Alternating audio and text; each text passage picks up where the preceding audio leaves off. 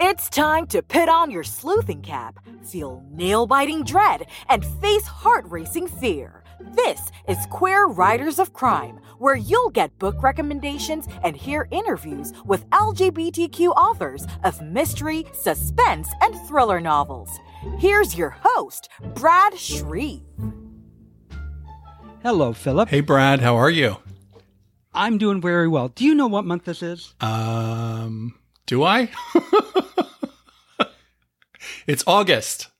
Yes, and you know what that means. I'm going to take a stab in the dark, but I believe this is your August book recommendation. It certainly is. Thank you so much for reminding me of that. I'm a genius. I'm a genius. I hope you have something ready. I think I do. Yeah, of course I do. Okay. What are you going to hit us with today? Well, let me tell you that, I had to sort of go back and take a look at your tagline. And, your tagline is Queer Writers of Mystery, Suspense, and Thriller Novels. And if anybody's been paying attention, since I've been doing reviews here on Queer Writers of Crime, I have really focused 100% on classic mystery novels. So today is a little bit of a switch. I am going to focus on what I would call a suspense and thriller novel. And on top of that, it's going to be what I consider to be a classic novel as well. So the name of the book is called Hold Tight, and it's by Christopher Bram. So Christopher Bram has had 9 novels. He's written 9 novels in the course of his life. His subject matter has ranged from gay life in the 1970s to the career of a Victorian musical clairvoyant to the frantic world of theater people in contemporary New York. And then I got a really great quote here from a novelist, Philip Gambone, who wrote of his work, "What is most impressive in Bram's fiction is the psychological and emotional accuracy with which he portrays his characters. His novels are about the ordinary people trying to be decent and good in a morally compromised world." And both of those statements are really found in this book. So Bram is probably most famous for his 1995 novel, Father of Frankenstein, which was about the film director James Whale from the early 20th century. It was made into a movie in 1998 called Gods and Monsters, starring Ian McKellen, Lynn Redgrave, and Brendan Fraser. Brad, you know that movie, right? Yes, I do. Yeah, so it was really a great movie. If you haven't seen it, or if it's been a long time since you've seen it, McKellen just does a fantastic job, and so do the other two as well. Bram was made a Guggenheim Fellow in 2001. He's a multiple nominee for Lambda Literary Awards for gay fiction, and he won for Lives of the Circus Animals, his book Lives of the Circus Animals. And then in May of 2003, he received the Bill Whitehead Award for Lifetime Achievement from Publishing Triangle. And in 2013, his book, Eminent Outlaws, The Gay Writers Who Changed America, won the organization's Randy Shilts Award. And I do want to mention just at one point, just for a moment, his book, Eminent Outlaws, is one of my favorite nonfiction books. Basically, what Bram does is he goes back through the entire 20th century, pretty much starting from mid-20th century, but there are some earlier works as well. And he chronicles all of the gay men who wrote novels about gay life or about homosexuality from that period all the way through till the early 21st century. And the phenomenal thing about this book is that it's a great reference book for people. It's a great way for people to start to get an understanding of how we got to where we are today with literature. And what I would love to see in the very near future is I would love to see every aspect of our rainbow community. I'd love to see an author come forward and do a similar book so that we could have a series of books. We could have, a lesbian book that is about the great lesbian writers. We could have the great trans writers who changed America. We could have the great bisexual writers, non-binary writers. And I really think that he's really created a blueprint with this book. And I loved it so much. I've used it for some programs I've done at the library, and I've read it over and over again. So that's just a little plug for his nonfiction book. And then I always love to bring Requeered Tales in here when I can. And so Christopher actually wrote the foreword for the Requeered Tales book, Stan Leventhal's Mountain Climbing in Sheridan Square, which is a fantastic book. I read it when it got re-released from Requeered Tales. Bram lives in Greenwich Village. He also teaches at New York University. So and then one final thing, and then I'm positive I'm going to jump into the novel at this point. So I just want to give one sort of final thing. So he and his husband, Draper Shreve, are frequent dinner guests at the home of our dear mutual friends, Mark Owen and Neil Thies in New York City. So I've had the pleasure over the last 15 years or so of having dinner with he and Draper a number of times. And I can tell you that he is one of the most genuinely unassuming, super intelligent, sweet guys you could ever imagine. So I'm just so thrilled to be talking about his novel tonight. So Hold Tight was his second novel, which when you read it, you're kind of like, wow, he was doing this kind of work in 1988 in his second novel. It is, as I mentioned, a thriller novel. It's also really a spy novel, and it's and also some historical fiction because it takes place in America in 1942. So the book opens with a young woman named Anna and her father, who is a projectionist in the theater, in a movie theater in Manhattan in New York City. And it's the middle of World War II, and that's where he works. So her father is also a small-time Nazi spy. So Anna wants to help. She's gotten to an age where she really wants to do something. So she begins to seek out information for her father, Simon, to pass along to his contact. So that's the whole first chapter. They're really setting up Anna and her father. And you don't know this at the time when you're reading this, but Anna ends up becoming a secondary character. And really the main character, is introduced at the very beginning of chapter 2. And that's Hank Fayette. So Hank Fayette is seaman second class. He's in the Navy. He is on leave right now, and he's in New York City for the first time in his life. And Hank is really kind of an odd sort of character for a 1942 novel. He's very matter of fact about his homosexuality, which is, I'm sure, was unheard of back then. But he also is realistic enough to know that he's probably going to go home after the war and try to find a woman to get married to. But in the meantime, he's very open about being gay to his shipmates. He's open to almost anybody that even asks in passing. So I found that to be really fascinating. And also, one of the things that I love about historical fiction is that authors can really take chances with historical fictions and kind of spin things a little bit differently because it's not nonfiction, it's fiction. So I love the fact that Hank was written in this way. I felt like it was a very fresh kind of take on a queer character from the 1940s. So in the very beginning Hank finds out that there's an adult movie theater in New York City that a number of men go to find sex. And so he goes there. All the other sailors are going to find girls, and he wants to find some men to have fun with. So he goes there. And of course, because it's 1942 and it's the middle of World War II, he gets caught up in a raid, unfortunately. So he's very quickly headed to being dishonorably discharged and sent to a mental hospital for God knows what kind of barbaric treatment that they would have back then, when suddenly an intelligence officer finds out about his arrest. And the intelligence officer has been working on a tip that there may be Nazi spies patronizing a male brothel in Lower Manhattan.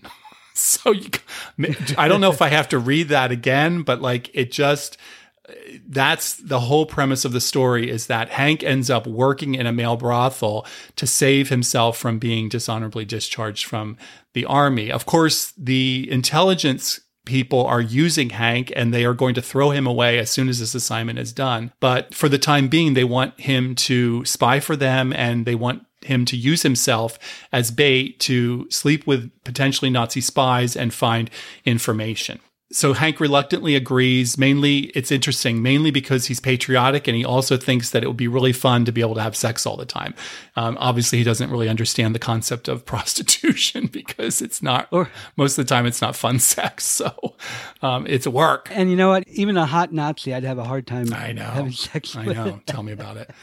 So the intelligence officer, whose name is Mason. Oh, I'm sorry. So I back up for a second. So this is the first quote I'm going to read. I just have a couple quotes from the book, but I love to sort of give everyone the flavor of the author. So this is the first quote. Mason, who's the intelligence officer, Mason leaned back in his chair again, folded his arms across his chest, and gloriously sighed. The beauty of it, a bordello for inverts and spies. Release the sexual desires a man has to keep hidden, and all his other secrets come tumbling out after. So at this point, Nice. his writing is just really beautiful, and it just and it works really well. So I have to say that I feel like in anybody else's hands, this novel could have very easily become a pulp novel and really campy. But Bram, he really has written a literary spy thriller, and he also balances a lot of different types of material. So there's a lot of humor in the book. There's tons of suspense. As I mentioned, it's obviously historical fiction, and there's tragedy. So it's just a hugely compelling read. There's a lot of funny moments, but there's, of course, because it's the war, there's a lot of tragedy as well. So the woman that runs the brothel, her name is Mrs. Bosch. She's really no way else to describe her. She's an opportunist. She realizes that if she helps the military intelligence that is trying to get Hank into her brothel, that they'll make sure that her brothel doesn't get shut down. So she doesn't really care about helping the intelligence community in America. All she cares about is keeping her food on her table. And then the other major character in the brothel is a young man named Juke. And he is an African-American who is the only person at the brothel who's not a prostitute. So he is really Mrs. Bosch's right-hand man. He lives there at the brothel. And of course, because it's 1942, there's a lot of racism that Juke has to endure. But he is a very strong and smart young man. And so he always manages to stay one step ahead of the bigots. Juke and Hank end up having a really complicated friendship. Hank likes Juke, and at some point, you realize that Hank is actually attracted to Juke, but as a Southerner, Hank has his own set of prejudices that he's been raised with. So, and Juke actually feels similarly to Hank. Like Juke is also attracted to Hank as Hank is attracted to Juke, but he thinks that he's a stupid white hick. So it's kind of an interesting dynamic because Bram doesn't really shy away from the bigotry and prejudice, but he also, because we're able to hear their internal dialogue that's going inside their heads, you're able to see that things are complicated. I have just one more quote here. So this is a quote about Hank hanging out with Juke when he first gets there. So Hank went to Juke now and then when he wanted a little conversation, or not conversation, really, but the shared noise that passed for company with Hank when he was lonely. He had learned to like the boy's noise. Funny thing, maybe because of the color line between them, like a good, safe wall. Hank found Juke to be the one soul here he really felt like trusting. So he sort of acknowledges in his own head that there's this wall between them because of the difference in the color of their skin. But then he also, in the next breath, says that Juke is really the only person he could ever imagine trusting in this whole brothel, because he really is alone in the brothel. No one else knows he's a spy. So meanwhile, then they jump back to Anna, and Anna meets Blair, which is this guy that she meets, and she ends up falling in love with him. Blair, again, for lack of a better way to describe him, is really kind of an upper-class idiot. He's never been very good at doing anything, but he's really arrogant. It sounds like, if you could think of who that might sound like, Blair is probably pretty close to being one of the former president's sons, if you can imagine that. So I don't like to use the name, but we'll just keep it at that. Thank you. So Blair falls for Anna as well, and he decides to devote his entire free time because he wasn't able to go into the army. So he spends all of his free time trying to get information so Anna's father can pass it along.